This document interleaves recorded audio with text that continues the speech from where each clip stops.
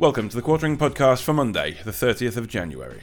First up, Jeremy is back on Twitter and has proof Twitter trust and safety is compromised by Eliza Blue. This is bad. I'm back. That's right. You're definitely going to want to check out my pinned tweet on my main Twitter account. Open a new window, though. Don't let YouTube see you leaving this video. You're going to want to check your Twitter at some point in this video because I've got some spicy receipts for all of you, including a panic thread on Sunday from the VP of Twitter's Trust and Safety that all but confirms to me that Eliza Blue is working directly with Twitter Trust and Safety Vice President Ella Irwin. Both are compromised. An important point here, I don't know if you knew this or not, Eliza Blue does not work for Twitter. However, it appears that she is single-handedly dictating new trust and safety policy to silence and ban critics. Now, what the crazy thing about this whole story is this video was and still is a nothing burger. So you had some phase out there where you threw your beehole out there. Like, who cares? That was a million years ago. I don't think anyone would have cared. What's more curious to me is your reaction to it. The deplatforming, the banning. This, I want to say it's also important to point out, not just like my account being locked, but also, Brittany Venti, Yellow Flash, Camelot. There have also been accounts that have been banned. There have also been accounts that have been locked out and it just says you violated a rule. It doesn't even say what rule they violated. I'm going to leave my locals in the description, in the pinned comment. If you haven't followed me on locals yet, please do. I no longer trust Twitter. I've got a video about that today too. I'll be giving the kibosh. I want to give Elon some time to look at this thread because I think it proves, without a shadow of a doubt that I posted anyway. So you're going to want to check that out. And, Ella Irwin says, I can't tell you to like and retweet it. So definitely don't like and retweet it. But this came out on Saturday. Coincidentally, okay, this is why I say this is just irrefutable to me. It's just irrefutable to me. Within just a few moments, both Eliza Blue issued new wild claims. This is what you would call vague posting. And then within minutes, Eliza makes this new claim about how she was victimized in some way, shape, or form. Maybe it's true, maybe it's not. I don't care about that. That's for the police, okay? But what I care about is the fact that Ella Irwin released a new Twitter thread with brand new rules that seem to be specifically designed to protect Eliza Blue, a non-Twitter employee first and foremost. And the timing of these two tweets proved to me that the two were in some level of constant communication. I would expect Elon Musk to be looking at Ella Irwin's DMs with Eliza Blue because this was just too coincidental. She tweets out, I have been exploited in multiple ways. I'd like to thank WorldStar for removing a video depicting me on Wednesday of this week. Again, WorldStar, the website perhaps removed the video, but you issued a privacy complaint on YouTube to get the video removed. And I also want to point out, here is the COO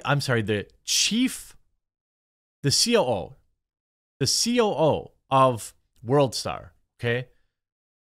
In an email in response to this, and I have the original email, okay? It's not just a screenshot floating around the internet. She was paid for this video and we own the full rights. Anything can be addressed further via legal. She did not own that video. She was paid for it. And in my Twitter thread, I show you, maybe I'll play a little clip of it now, that she begged WorldStar to be in these videos. She wrote them. She pitched the idea. That doesn't really sound like somebody who's being taken advantage of. And then moments later, Ellie Irwin. Now, this is why it's more concerning to me.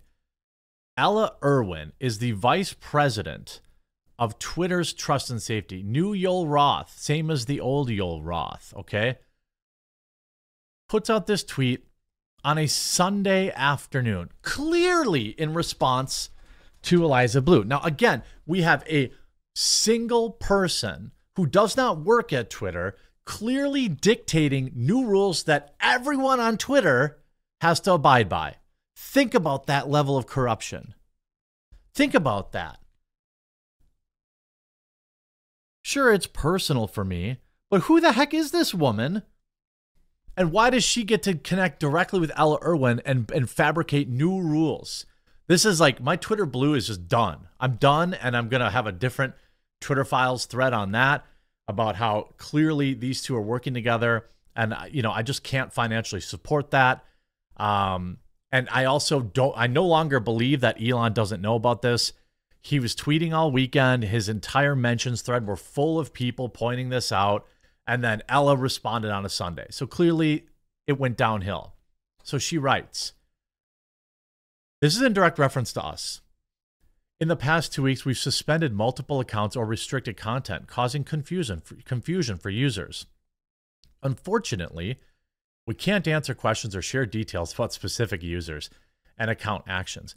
But here are some things that can lead to these type of actions. First, we will suspend accounts for threats. Fine. Okay. Nobody cares about that. All right. This includes, for example, declaring war on an individual or a group of people based on their race or religion, or asking your followers to join you in this fight. Now, I don't know. That's really mealy worded. Does it mean that I can't tell people to go to my pinned tweet on my Twitter account and look at all the beautiful, glorious receipts, do it in a new window, and then like and retweet all of those tweets to get the word out? Or does it only mean I can't do that if it's because of race or religion? Which, that might be okay, I think. But anyway, I digress. The issues are complex and often resolved in court. We don't determine who in a legal/criminal case is ultimately right or wrong, but we will continue to ensure to protect users, comply with local laws, and remove content when required. Second, here's where we're talking about Liza Blue. We restrict accounts/content when we receive a properly filed report that content was obtained legally or violates someone's rights. These are often legal notices or court orders. Improperly filed reports are rejected. So what she might be saying between the lines here is that Eliza Blue filed the appropriate paperwork and Twitter was just doing their job. Now, I talked to a couple of people who have been very quiet about this publicly, but privately. And they seem to be afraid to question, to call out this bad behavior because, well, she had some bad things allegedly happen to her and she's doing good work. Okay. Two things can be true at once. Maybe some horrible things happened to her in her past and that sucks. And I hope that she would name the people. As far as I know, she's never named these people. And I would support them going to prison. If what she said is true, okay, I support her in that. I also support whatever it is that she does as a advocate. I don't know what it is. I see her posting awards for her advocacy, but all I ever see is her retweeting or quote tweeting articles. If that's all it takes, I guess. Maybe she's doing something during the day that I don't know about. It's entirely possible. I think that there are a lot of, and hey, by the way, stop super chatting creators who don't want to talk about this. Stop giving them your hard-earned money to ask them to talk about this. That's a very frustrating thing to see. Someone raking in thousands of dollars and still refusing to talk about it. Anyway, so again, we have a non-Twitter employee. It's so easy. People are like, that's just drama. No, it's not. We have a non-Twitter employee having trust and safety ban people and rewrite the rules of seemingly for again, an individual who seems to be slightly embarrassed of an old booty shaking video, which isn't even that big of a deal. We've had to suspend accounts, remove documentaries, videos, tweets, and photos recently when the proper reporting process was followed. Again, so she's saying, well, our hands are tied. What are we supposed to do? And I've had Eliza defenders tell me privately, what are you supposed to do? Is Elon supposed to publicly question a survivor and an advocate? I understand the people who are trying to look at this and say, hey, He's in an impossible position. Okay. He doesn't have to do it publicly. But why is Ella Irwin doing it? Why is she doubling and tripling down supporting this when it's been very clear? I'm not against having this type of policy. Look, if somebody posts like revenge photos or all this stuff, I don't think anyone cares that Twitter would take that down. What people are mad about is that we know that this video was not a revenge type situation. That was not non-consensual. And you ban dozens of accounts anyway, and then triple down on it, even though the evidence is very clear that she's lying. So what Twitter is essentially saying is, look, if somebody lies to us and files this information, we are not the judge, jury, and executioner, so we're just going to take it down. I actually understand that. I disagree with it, but I understand that. It's like YouTube with their copyright strikes. YouTube cannot insert themselves in the middle as a judge or jury. All they do is just let the claim go through or take the video down or whatever, okay? That's fine. That's true. I can't expect Twitter to do a deep dive every time someone falsely claims something. All right? That's the reality of it. Even when there's insurmountable evidence in the contrary, if somebody wants to file some sort of false report or claim that they did not agree to this video, there's nothing Twitter can do. Okay. I'm still very concerned the level of control this non-employee seems to have with the vice president of trust and safety. And you see, she does say 8 hours ago, we've been digging into this issue for the past few weeks, and we'll be putting some things in place to better detect bad faith reports and reporters faster. What's concerning to me is my account sat in purgatory for a full week. They ignored my appeal for a full week. Eliza Blue is clearly too well connected inside of Twitter, and I have serious concerns about Ella Irwin. And I have a nice little Twitter thread about it that, if you like it, obviously I can't implore you to, but what about when they start blocking the links? This was a link to the original video. So not only did YouTube restrict accounts, but then they added this warning to a link to a publicly safe YouTube. There's so much more. They're doing so much more than they say they are. And I think you can definitely read in on this thread, which hopefully by the end of the day will have 20 or 30,000 likes on it, because it's going to be very interesting. And next up today, Mr. Beast blasted for curing blindness in 1,000 people. The left is outraged. Mr. Beast cures 1,000 people's blindness. And you think, well, that's good, right? Yeah, that's the normal response to that. Except you're not a lunatic leftist who are now raging that he dared to cure the vision of 1,000 people worldwide. Now, of course, you have the jealous creator takes where it's like, man, he's just doing it for YouTube growth. And we're going to talk about that too, because to bring back a 90s phrase, no doy, of course he's doing it to grow his YouTube channel. But does that uncure the 1,000 people? Does that change their lives? No, of course not. And also, of course, he paid for it all. And he also gave one of them a car, and he gave another one of them like 10 grand, and he gave another. So what? But then you have these like mega brains on Twitter getting mad at him about it, which makes no sense to me at all. Now, Mr. Beast curing blindness video splits opinion, as some claim he just wants YouTube growth. It actually doesn't split opinion. No real person actually views this as anything negative. Like, no actual person who isn't terminally online doesn't think this is amazing. Okay. Well-known YouTuber Jimmy Mr. Beast Donaldson has a history of doing fantastical and amazing things, from walking on water to hosting his very own Squid Game. He's used that popularity in various philanthropic ways, usually releasing videos to coincide with them, even going so far as having a channel dedicated to philanthropic efforts, such as giving $1 million of food to people in need, gave 200,000 to people who lost their jobs. Again, there is literally no victim in this. Now, some Twitter users have accused MrBeast of producing and creating a video as a means to further his YouTube empire and profit from it. So what? So what? Do any of these people whose like vision was cured? Do you think they care? It's like that famous meme, like like I consent. Well, have you asked? Isn't there somebody you forgot to ask, like the internet, you know?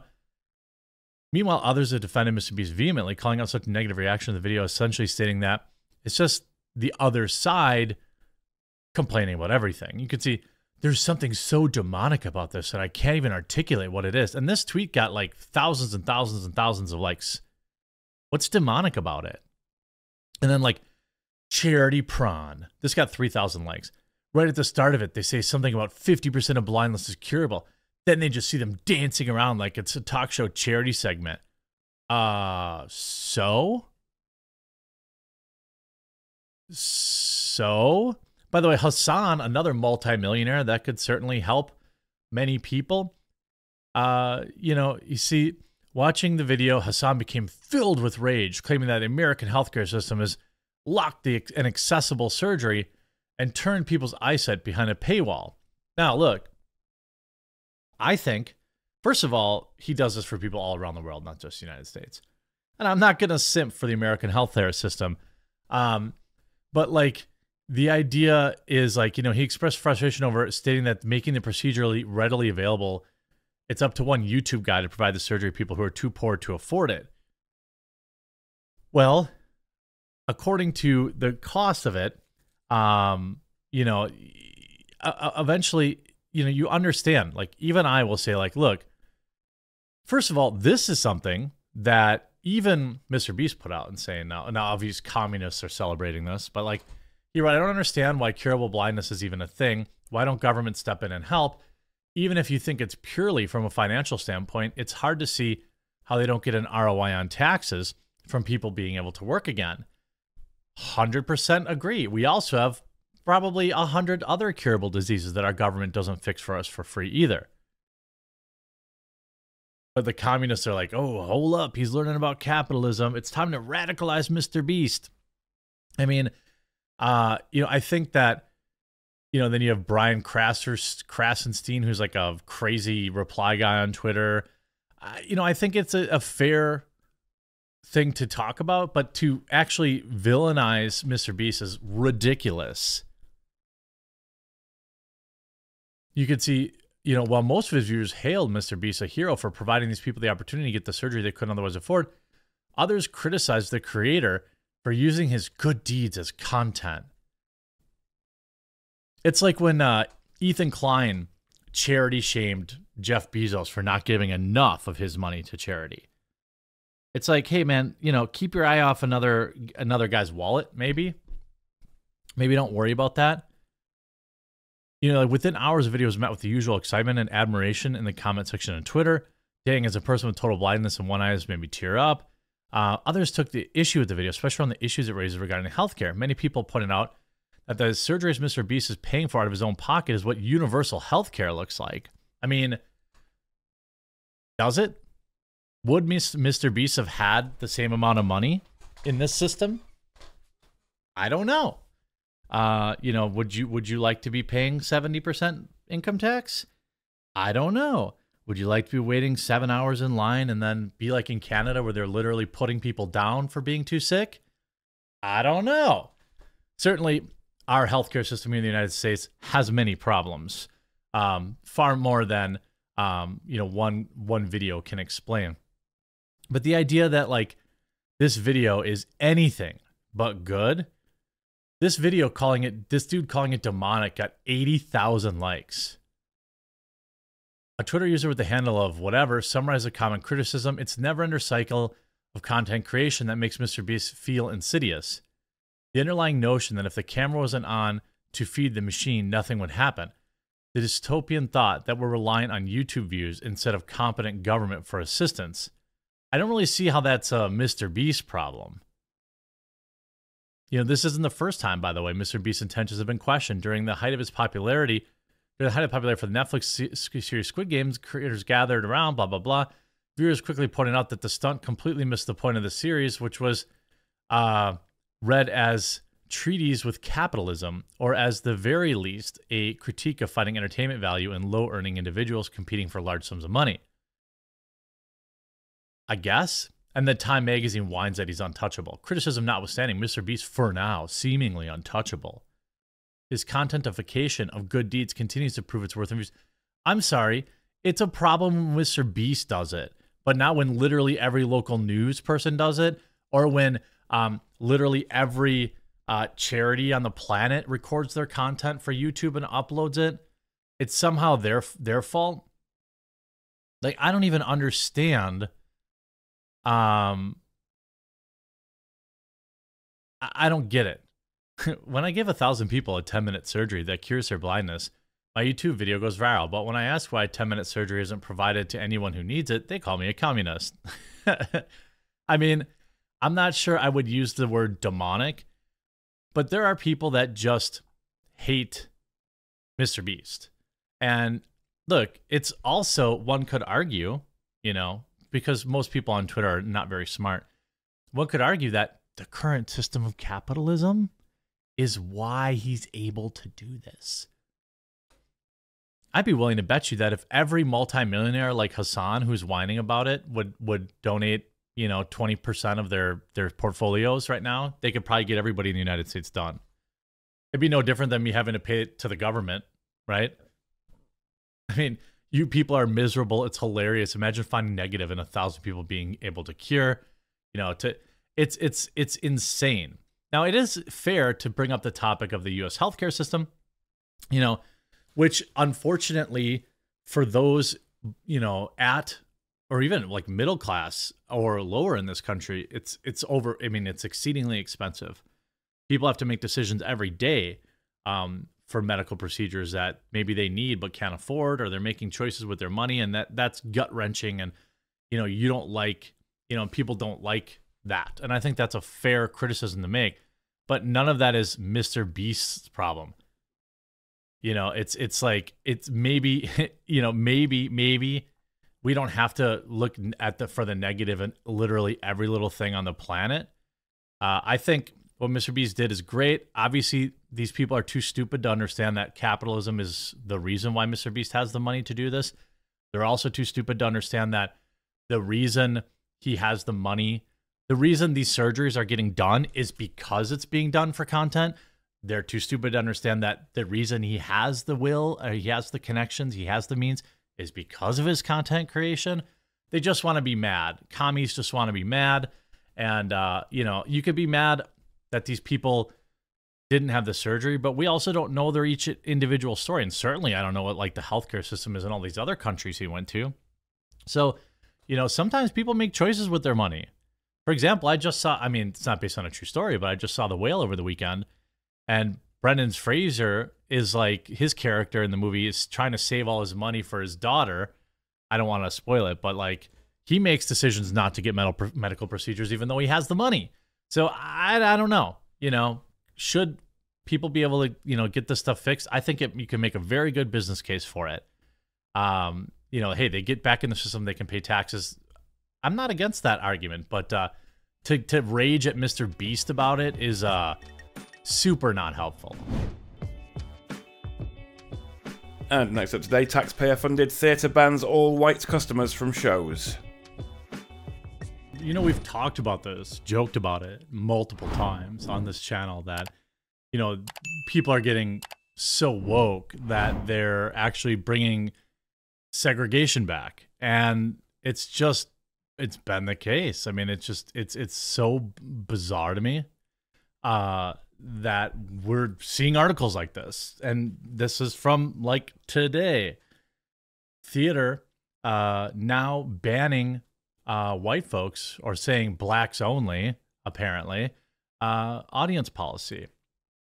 Absolutely insane. We saw this with the Black Panther movie, Wakanda Forever, where there was these weird like activists or whatever you might call them on Twitter saying like, hey, white people, don't see Black Panther Wakanda Forever. Buy a ticket for a black person and then pretend that you aren't looking down on them by purchasing a ticket they could probably afford themselves.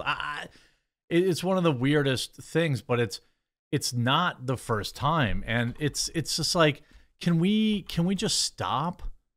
Like, can we just stop with this? I mean, it's insane. And when you have, I mean, like, back to the fact. Whoops, sorry. You have activists coming out and saying like, white people must skip. Remember this? It was back in November. A BLM activist said, to all Caucasian people, don't you dare go into the movie on opening weekend. Seats should be safe/reserved for people of color, and more specifically, black people. And if you don't abide by these rules, then you're anti-black. We also see, I mean, like, what was I supposed, does this apply to all movies with black cast? Like Nope, or, any of these, other movies that are coming out. I just can't keep up with the racial segregation in the name of being woke. But you have this article, theater sparks outrage with black-only audience policy. So you have two major, and it's like you roll your eyes thinking about this, but like, it's happening. It keeps happening, and it keeps happening over and over and over and over and over again. And they keep saying, "Oh, you're being crazy. You're just some weird leftoid or right chudbud or whatever. You don't really, this stuff doesn't really happen." In Ottawa, the National Arts Theatre, one of Canada's biggest, by the way, taxpayer-funded performing arts organization, will hold its first ever blackout night on February 17th at the 897-seat Babs Asper Theatre. The organization is putting on a performance of Is God Is, a revenge story about two African-American sisters written in 2018. A similar event is also planned by the Theatre Passé Muriel, I'm sure I mispronounced that, in Toronto on February 9th, with two plays of Okay, You Can Stop Now and X and Da Spirit, which was written about the author's experiences during BLM. Oh, who wouldn't want to pay to see that? According to the Toronto Theatre, the purpose of the event is to facilitate, quote, a safe environment for a personal and intimate discussion on the work made and performed by black artists. So the implication here is that if any other color, by the way, this is not just whites. This is any other color, apparently, too. The inherent presence of, say, white people is dangerous, is what these theaters are saying, that they can't have conversations if white people are in the room. It's weird to me. If any other race were to do this, people would call it insane. They would be calling them supremacists. If white people came out and said, like, hey, that new Captain America movie, yeah, whites only. We need to be able to have a whites, the monolith of the delegate of the whites need to get together. I can almost guarantee a white person planned this too. I just feel like I know it. However, while white attendees cannot be banned legally from attending the show, the theater made it clear that they would not be welcome. Quote, if someone identifies as a non-black person, identifies by this, so race isn't even real, and requests to enter the room, a member of our team will be present to speak to that person. Quote, we try our best to have, I think everyone, by the way, if you live near one of these theaters, like, I mean, don't you think that it would be really interesting if like 200 non-black people showed up and wanted to see their movie? By the way, who are the black folks that are requesting this? Not any that I would know. We try our best to have this labor land on a non-black staff member. Oh, we want to have it land on a non-black staff member, and we will have non-black front of the house leadership or technical and production team members present in the lobby to help de-escalate such situations. So to be clear, this is blacks only. So by the way, if you're going to, I don't want to hear a single leftist say that they can't, then white people and Asian people can't do this. Right? Why can't white people then have a whites only if they don't feel safe? Quote, we will also specify across our ticketing and show pages, social media, and other communications that the blackout night is dedicated to black audiences. By the way, if you wanted your story told and you were a particular minority, wouldn't you want more people there? I just don't understand this. In Ottawa, the National Arts Center said, no one is turned away at the door. There will be no checkpoints for blackout night ticket holders, and no question will be asked about their identity, race, or gender. Oh, okay, so the other theater doesn't want to start fights. Well, here we go, though. A non-black member of staff will be on hand to have a chat with anyone who seeks to defy the admissions policy. Okay, no, so they are banning them. They are banning them outright. By the way, taxpayer funded. You want to destroy your local business or your private business by being racist? That's your choice. But this is taxpayer funded. Reaction to blackout nights have been hostile. Duh. Columnist Brian Lilly blasted the move in Toronto Sun. What is bothersome about this is of the apparent segregationist appeal, he wrote.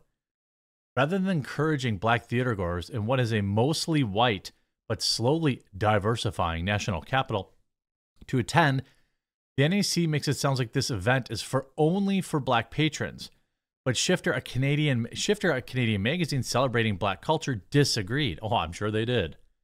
Any attempt at carving out a dedicated space for racialized communities, often labeled as some sort of racist and counterproductive to this utopian kumbaya idea of all people getting along. Okay, so then this writer supports white-only areas.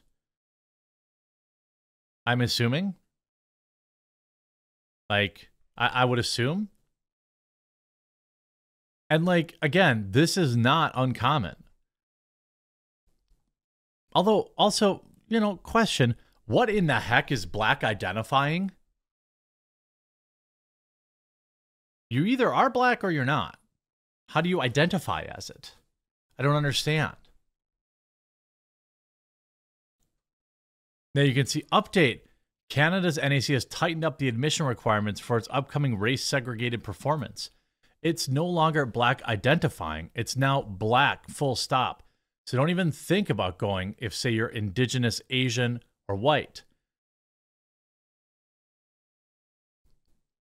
I've contacted that Canada's NAC just to confirm that their anti-racial mixing policy for this public prohibits mixed race couples. What if your wife or husband is black? Are you not allowed to attend?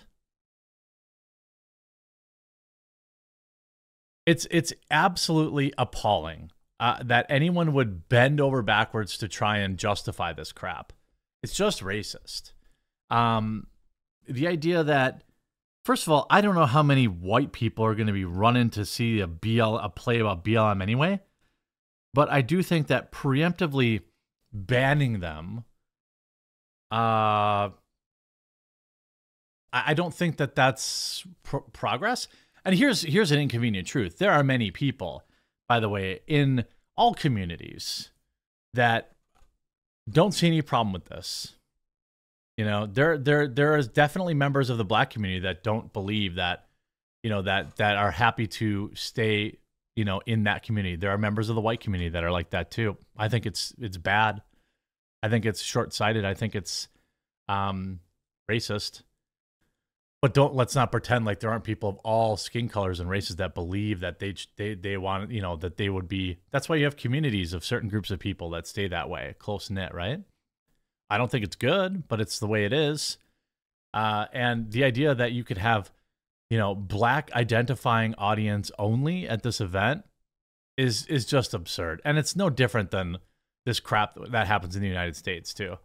I'm sure there was some theater in the United States that tried to do this too. It's dumb because I don't even understand, going back to Black Panther, what in the heck Black Panther had to do with black anything. It's a fictional movie. It was created by white people. So I don't even understand this take. Just because it's a black superhero and that's important, okay. I mean, Blade was a thing. There are other Spawn. There are other black superheroes. But like, I don't know why you'd want to prohibit other people from celebrating your superhero. It just doesn't, and none of it makes sense to me. And next up, the erasure of women is corporate sponsored. Dylan Mulvaney and Sam Smith are just the start.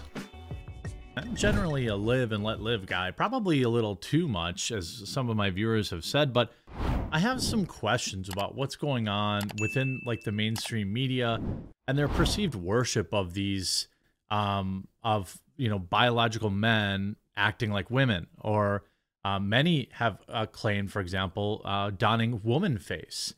Someone like Dylan Mulvaney, who has literally made a career out of their transition to womanhood, or whatever it is that they're calling it, is worshipped by the media. And it's really just a huge concern for, I think, the society. This is what our media thinks is important. This is what our media thinks is cool, and you should know about it. You could see trans influencer Dylan Mulvaney gives, quote, face reveal after a feminization surgery. Now, I'm of the mindset, look, you're an adult, you can do whatever you want, for the most part. But I do have some concerns with some of these doctors. Okay, they got some plastic surgery, whatever, low risk. But when you're talking about like someone who's, 18 on the dot, cutting off whole parts and then, posting it on the internet and talking about how freeing it is, I'm concerned that there's at least a non-zero percentage of people that are doing this because they're still confused, or that they want clout, or that doctors that are doing these procedures, I don't feel like are living up to the do no harm part of their oath. But nonetheless, on Friday, TikTok influencer Dylan Mulvaney released a video revealing the results of facial feminization cosmetic surgery, a procedure the social media star claimed was life-saving. And this is the stuff I'm talking about. We have this whole terminology now called gender affirming, right? It's important that I get this surgery, I alter my body, or I would have literally died. There's actually very little evidence around this. We don't know, because we've really only been doing these surgeries for a short period of time in general. But they are often reported by the media as if like they are the most important thing that they could have done. And, it's tough, because in my position, I live and let live. But where my concern starts is when you start like advertising this to youth, and you start, placing it as a lifestyle, something cool to do. And you see, that's a wrap on my face reveal. Oh my gosh, Mulvaney said. I missed you, blah, blah, blah. I have flair for the dramatics. And if you look do at this before bed to stop receding gums. Why is there? Oh no. Well, I'm not going to watch. Decaying teeth before it's too late. 25% of adults over 60.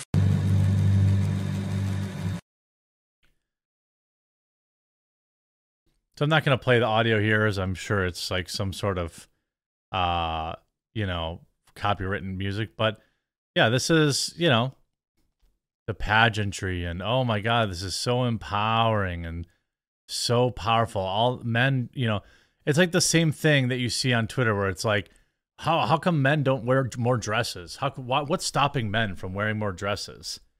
What's stopping men from dating biological men who get their face altered to look like women?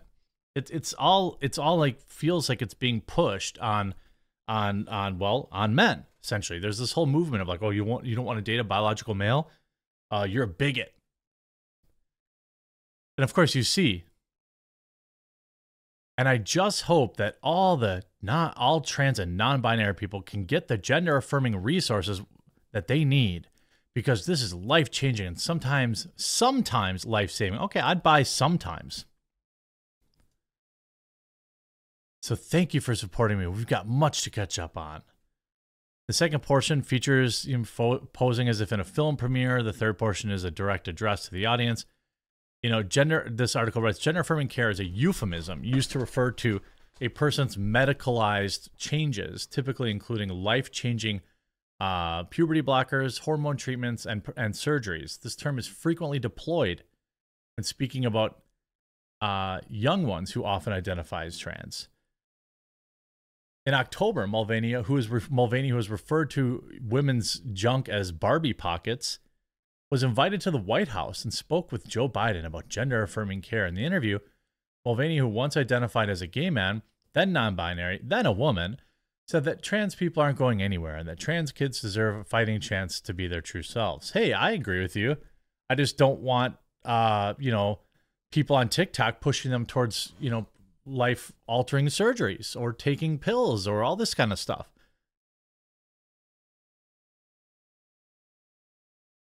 And you see, Jess writes, Dylan is just another man who thinks he's a girl because he likes to dance, sing, and play dress up. If you don't see how offensive this is to women, you're blind. There's been this great push to erase women and, quite frankly, replace them with men, biological men.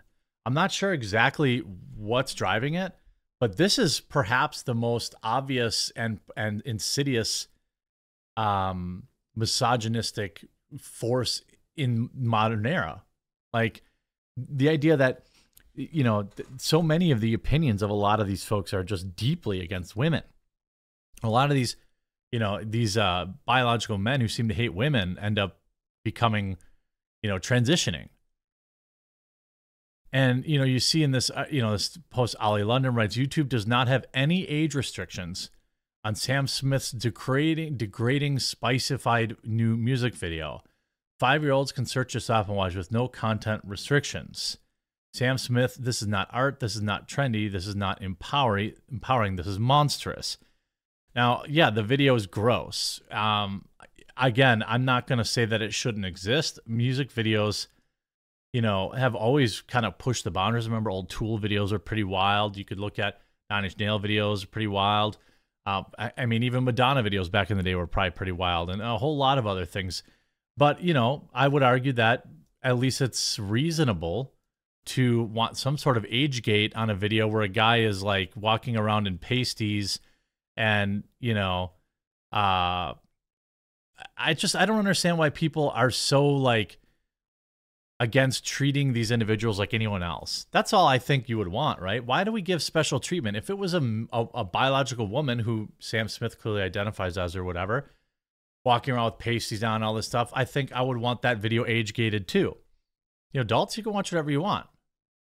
You can see in this video, Sam Smith set Twitter ablaze over the weekend of releasing a music video featuring hyper spicy scenes, including the British songwriter wearing clasps and having liquid blasted in their face, as if to, of course, well, I don't need to tell you what that was supposed to look like. Smith, who identifies as, non-binary, sorry, not a woman, and used they them pronouns, released the album titled Gloria on Friday. The new music, blah, blah, blah, blah, blah, blah. I'm not here to make any friends, don't care. And I think, like, I guess you see what Dominique Samuels writes here. Sam Smith is a perfect example of what degenerate Hollywood culture does to people. It makes celebrities vulgar, hyper spicified, and obsessed with wearing it like a costume and shoving it in everyone's face. And it makes matters worse, kids look up to this. Look, I don't want to get in like the conserva boomer world of where we need to ban everything. And if something, is not my bag or I think it's a little gross, that I want that I want stuff banned. But, an age gate I think would be reasonable.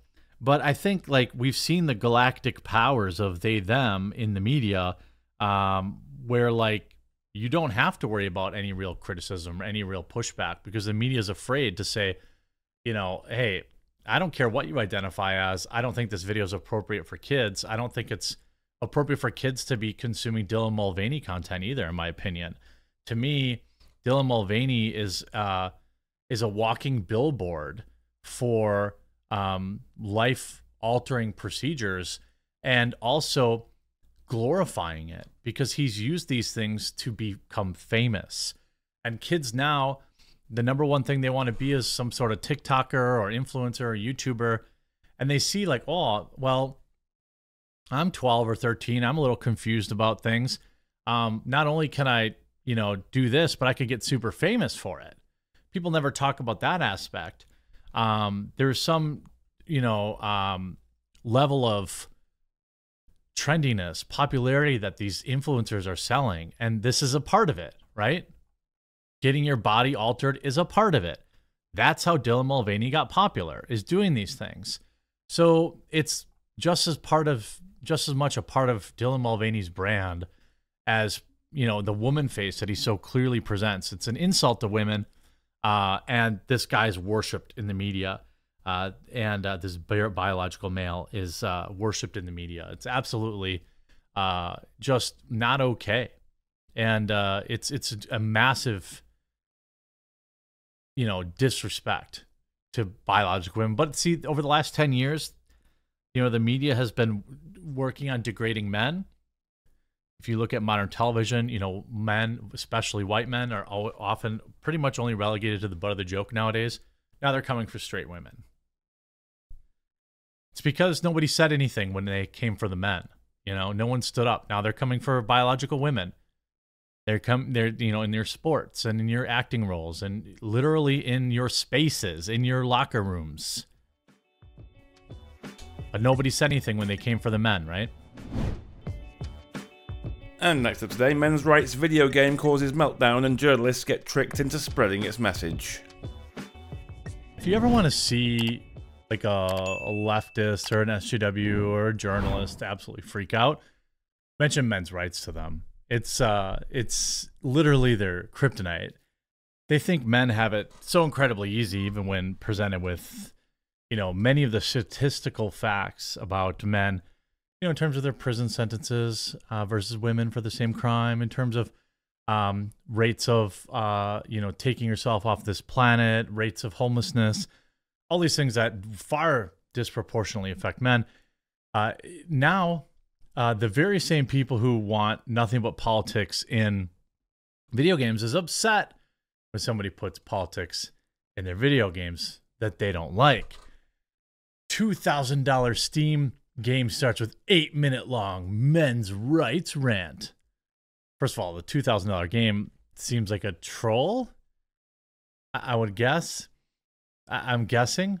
And they tweeted out about like $2,000 Steam game starts with 8-minute dialogue about men's rights. The real game is a developer playing you by using clickbait-worthy absurd piece to indirectly spread a manifesto that would otherwise go unseen, as if it were a normally priced free indie release that sounds fun to play as PowerPoint. Exactly. They absolutely fooled them into it. This game developer absolutely fooled Kotaku and like other news outlets into spreading their men's rights comments. Just came here to say men's right and to block Kotaku. I mean, this site is completely toast. And they've been melting down about this game that really nobody would have seen. It has 2 user reviews. I suspect they probably don't or have not played the game. You see, not recommend. It's got 0.8 hours. Oh, maybe they did buy it. This is the worst game ever made. Yes, worse than Big Rigs or whatever else you're managing. It's not incompetent, drably written, hideously illustrated, and offers contemptible worldview. Its developer's a thin-skinned buffoon who I'd pity for how pathetic he is if his vacuous screds weren't so soulless. So somebody bought the game, never intended on keeping it, and left that review. They played for 0.8. And, no, I did not buy this. But people are reviewing it anyway. I mean, I don't care. $2,000 for this game is a steal. Honestly, can't wait for the sequel. Even more hidden and unknown. Plus, here's a got it easy 100% achievement. It's a social experiment worth every penny. You can also see a lot of people understanding that, of course, this was a meme. Steam gets a bunch of new games all the time, but one that's been making headlines for this week is its absurdly exorbitant $2,000 price tag. That game, The Hidden and Unknown, isn't exactly worth your time, though, especially considering it has an extremely long opening text crawl all about men's rights and the human cycle of reproduction. Ew. Developed by ProX.Team, The Hidden and Unknown is the latest indie Steam title to capture some of the internet's attention for a handful of reasons. Yeah, it really is $2,000. Yeah, it really does take less than 2 hours to finish. And yeah, it really does have a Star Wars-like opening scroll that's 8 minutes long and completely unskippable. The facets alone make the game somewhat curious for gamers like myself. You know how gamers are always calling themselves gamers, right? Everyone knows that. No, you're not a real gamer until you write you're a gamer on the internet and you mention a recent video game. However, the thesis in the opening sequence has me raising eyebrows as it posits that most Western men today are feminine. Pfft, agree. And incapable of taking the lead. Big agree. In other words, soy boys are a no-no.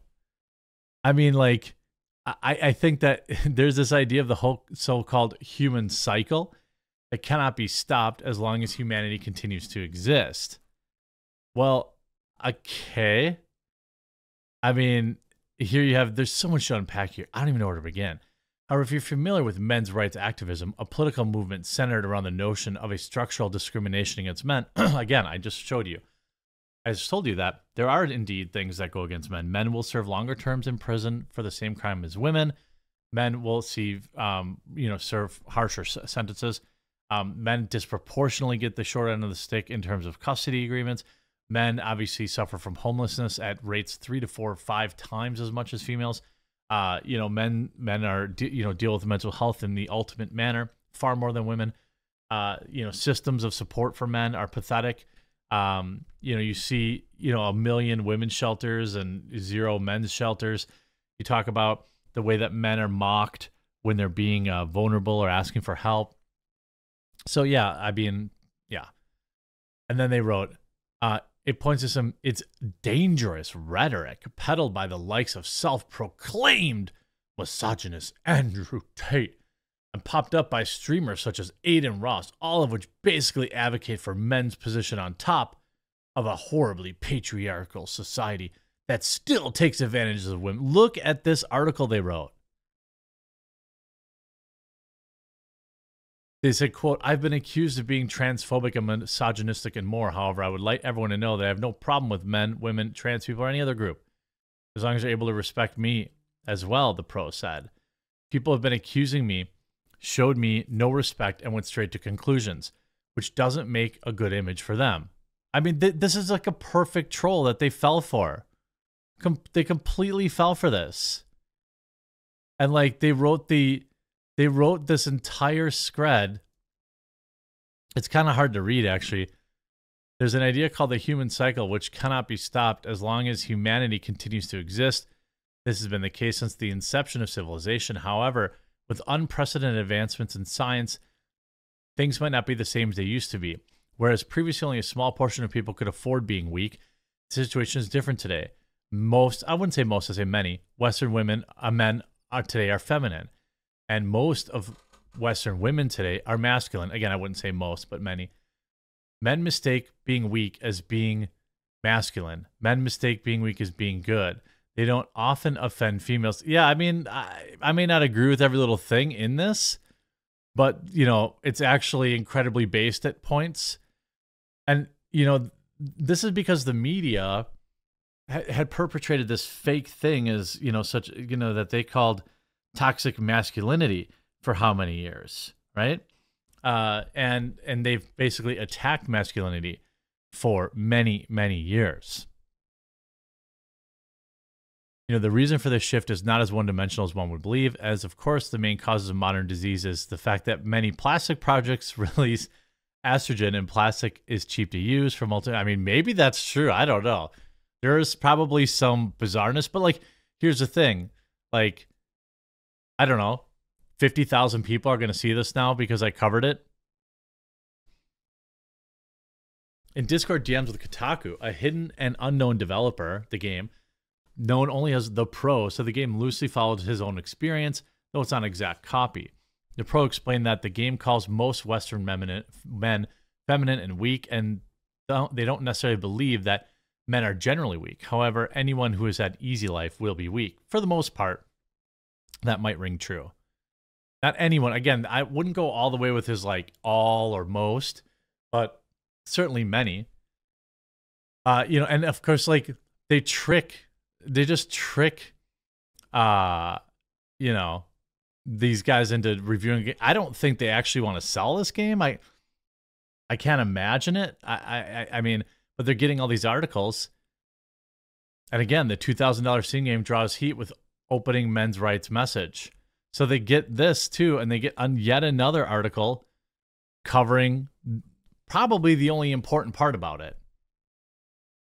Probably the only part about the game. Now, maybe they thought they were going to sell a bunch of copies of it. It seems unlikely, given, the fact that the game is not much of a game, and the fact that they picked a meme price of like $2,000. It seems extremely unlikely that they thought, they were going to sell any amount of copies of this. But, I guess oopsie reporters, because now everyone's just going to cover it anyway, and his message is going to get out. Now maybe he won't get $2,000 a copy from people, but something tells me that's not what they wanted in the first place. And next up today, YouTube just had internal censorship documents revealed. Perhaps the most suppressed story in recent history continues to kind of get its own legs, as thankfully, in a rare W for Twitter, it kind of resisted the big tech censorship machine. And the original video put out by the boys over at PV has tens and tens of millions of views. It's reached critical mass now. It's reached a point where really most of everybody's either seen it or they've heard about it, and it's become undeniable. It got so large that it seemed like Facebook, YouTube, and others all moved directly to quickly deboost the story, as the terminology they like to use. Certainly every video I've ever done on it now at this point has at minimum been hit with the yellow mark of sadness, and at worst seemingly suppressed, no matter how much I dance around stuff and I try to be vague. But this will be another one I need you to share out on whatever social media you use, whether it's Facebook or Twitter or whatever, because this is a big story too. Breaking: YouTube Insider leaks urgent guidance document sent to employees on how to handle the PV video. Quote, effective immediately as of January 27th, 2023. Now, if you've been following the story, you know that this video originally, I think at the time it got yeeted off of YouTube at somewhere around 800,000 or 1 million views. And what's interesting is much less than what you saw on Twitter. So almost certainly already kind of suppressed on YouTube. But it came out, and then the company that was, the big PF and their product did respond. They said claims have been recently made related to some of the research we've done in the ongoing development. They respond to it, essentially deny it. Fact-based information rooted in sound science is vitally important to overcoming the COOF. And of course, your good friends at Drug Co. remain committed to transparency and helping alleviate. Of course, there's no comments or anything like that. You could see here on first post, they accept that it, quote, engineered new things after director revealed creation of strain to sell more products. You can see, obviously Forbes picking a side here, saying, no, the video doesn't prove that they're changing the COOF. Well, it's true. It doesn't exactly prove it. I mean, he admits it. He says it emphatically, but yes, of course, he could have been completely lying. Perhaps, this particular subject is for smarter people than me to broach. I just try to fight against the censorship side of things, And this internal memo is awfully curious. In response to their point, they're basically saying here, Kyle Becker writes, they have not conducted this type of research except in a limited number of cases, that is. So they have done it, according to this, right? Most of this work is conducted using computer simulations or mutations of the main protease. In a limited number of cases, such it may be engineered to enable the assessment. So they literally said that they do it. 8,000 comments. Here's a snapshot of their response. You see the Hodgman says, we're at a point now where they don't even deny the crazy stuff and they're doing, and they just gaslight people into believing it's all good. I mean, it's nuts. So what ends up happening is the video gets removed. There's a huge public uproar, and rightfully so. People are like, hey, wait a minute. Are you creating a problem to then sell us the solution, and a problem that will cost people's lives potentially? You see here Tim Young. So they confirmed that they did exactly what they were being accused of. They just called it something else. Remember when Twitter did that with their shadow bans? They called it deboosting with, all this, all their, so then they could go out. So Jack Dorsey could go in front of Congress and say, we don't shadow ban, and not be technically lying, but effectively they just renamed it. They just renamed lying to, they renamed shadow banning and this stuff to deboosting. So you see this, of course, an urgent guidance, and this is just on their company, PV Video on the Poke. A clip uploaded by PV featuring an official is rapidly spreading on the platform. The video, when uploaded in its entirety, contains a timestamp that actually goes against the misinformation policy for making a categorical claim that the Poke is ineffective and should therefore be removed unless it contains significant EDSA or CRC. So confirm that the following violative timestamp is present. Quote, undercover journalist asked Walker. So it was like a tiny slip up. Okay. So what they really need to do is upload the video. First of all, it's interesting that you have a whole press release internally when an inconvenient video comes out. And it's like they clearly scrubbed it second by second, frame by frame, to find any reason to get rid of it. Now, James should have known better than this. You can't have a statement like that in your video. You can't just say that you just can't. It's a YouTube rule. I'm not saying I agree or disagree with it. I'm not a scientist, but I'm saying you've got to be super duper duper duper careful when you're uploading something like this and you give them an out. I'm not blaming them. I'm just saying this is the system that we have to play in. Now, nowadays, though, there are more alternatives. There are more options.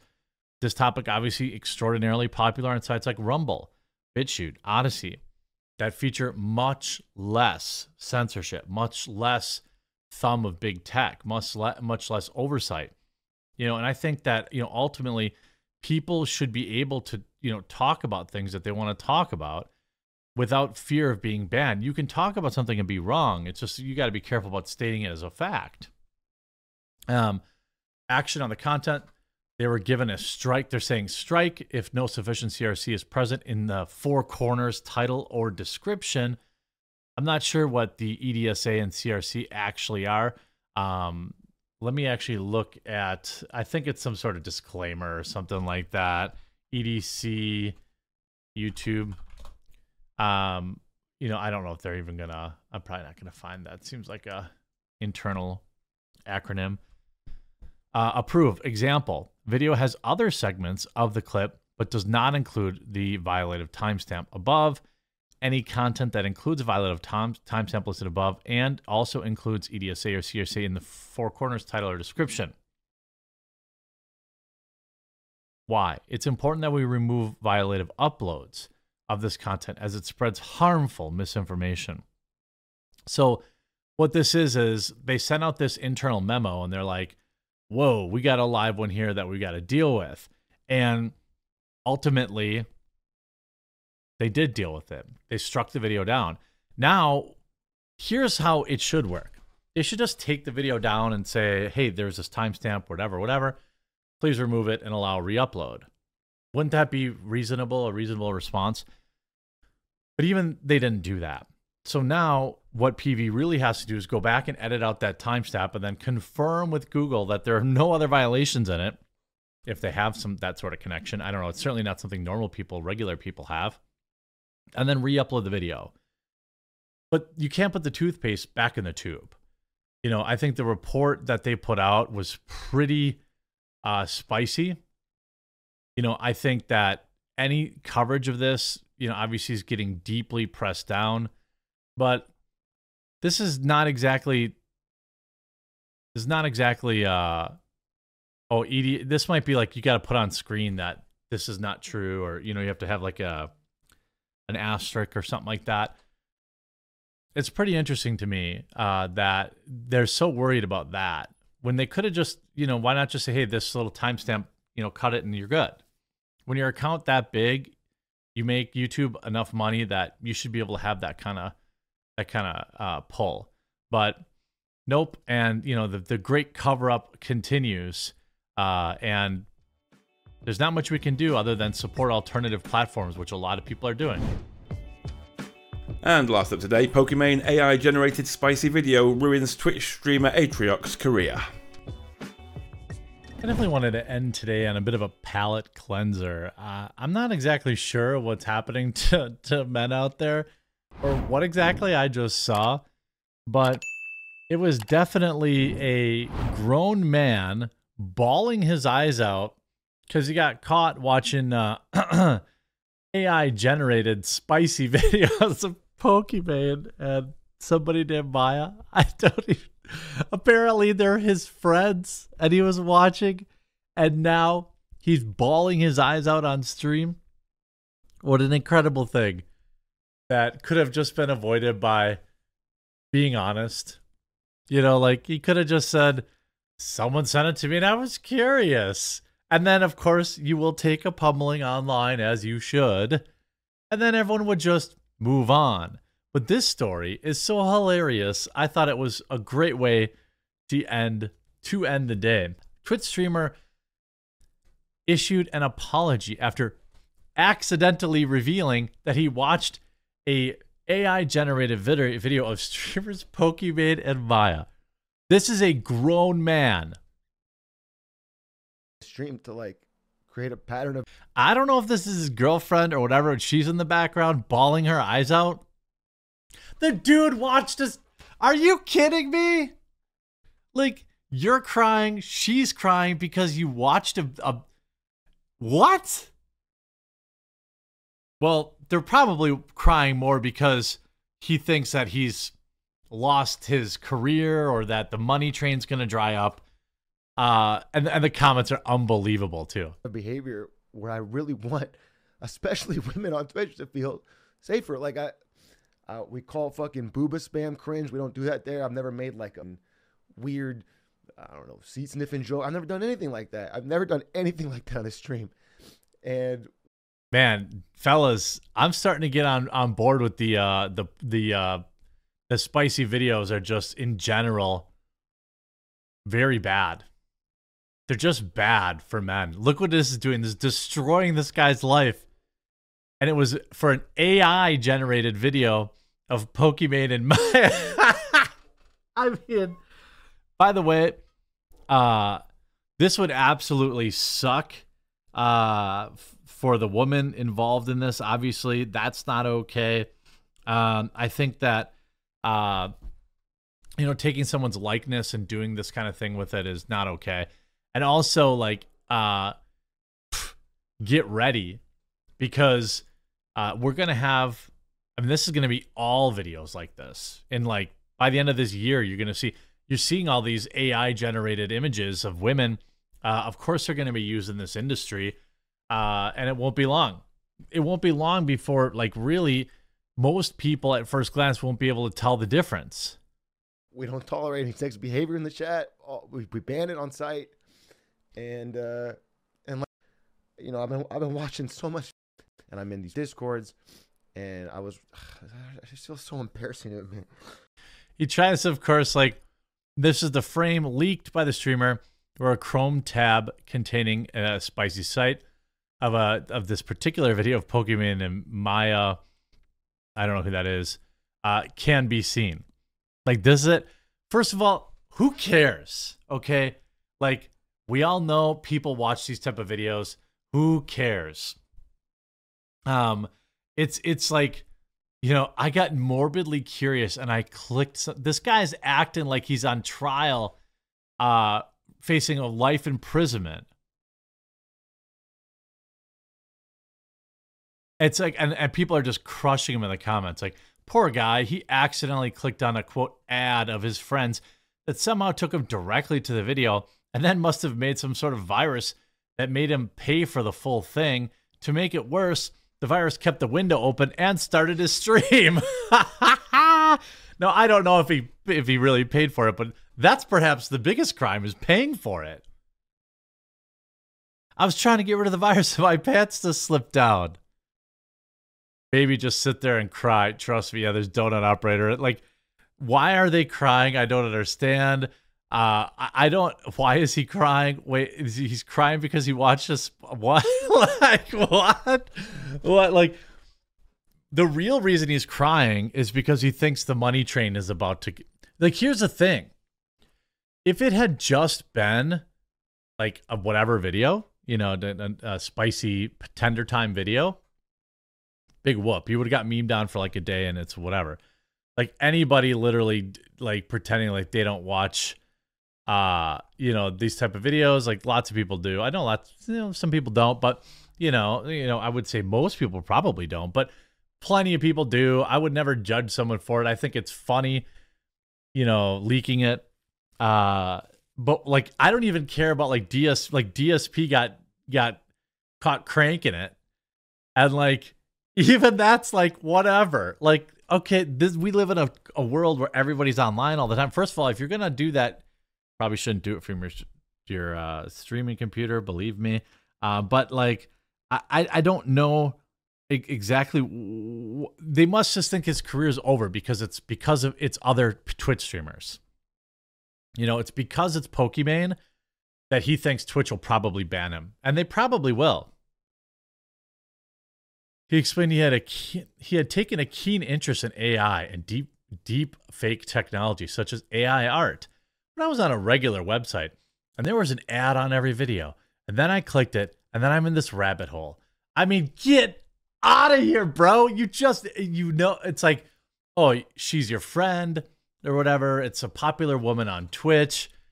You knew it was fake, so it's not like you thought it was their private video that got leaked or something like that. It's not like you ended someone's life. I got morbidly curious and I just clicked something. It's gross and I'm sorry. It's so embarrassing. I mean, I get why the women are mad, but him actually apologizing for this is worse because it gets shared out more. Fans were immediate with their backlash against the original clip, arguing that it was more egregious because he has acquaintances with some of the streamers and their partners. Following the apology, some have been more sympathetic and supported his claims that he has always tried to make his stream a welcoming place for women. This feels like one more of the more sincere apologies I've seen. I don't think it's sincere at all. Don't excuse anything, but Cutie Cinderella has responded to the situation, calling for people to stop spreading the site at all. Being seen in this position against your will should not be part of this job. Well, it's not you. Like, that we'll disagree on that. But like, I understand, I'm sure why the women feel the way they do, but it's not you. I'm sure it feels bad. It sucks. And obviously it shouldn't be streamed. It shouldn't be whatever. And people shouldn't be making money off of it. But, you know, I'll stop short of, you know, Sweet Anita said, you know, the story is found out. The story was how I found out that I'm on the very same website. I literally choose to pass up millions by not going into this type of work, and some random Cheeto-encrusted addict solicits my body without my consent. Yeah, I mean, again, I think that's a fair position as a woman to have, or a man if you're featured in these type of things. But I don't, I'm not sure that he's. It's not a good look. I mean, fellas, come on. This whole I accidentally clicked on a pop-up, mom, and then I accidentally slipped on the bottle of lotion, and then I tripped over and I just kept convulsing and I couldn't stop, and you got caught. Whatever. Let's not pretend like it's the worst thing that anyone's ever done. I think that the tearful apology is awfully manipulative and cringe. And whatever penalty Twitch rolls out here, and I suspect they will be also probably too far. I hope you enjoyed this video. If you did, make sure you leave a like on it. I'll leave a link to Meta PCs, and also, of course, to Coffee Brand Coffee. Thanks everyone for supporting both sites. I don't own Meta PCs, but I do own Coffee Brand Coffee. But you get my gist. It's been a fun day. It's going to be a fun week. We'll talk to you again real soon.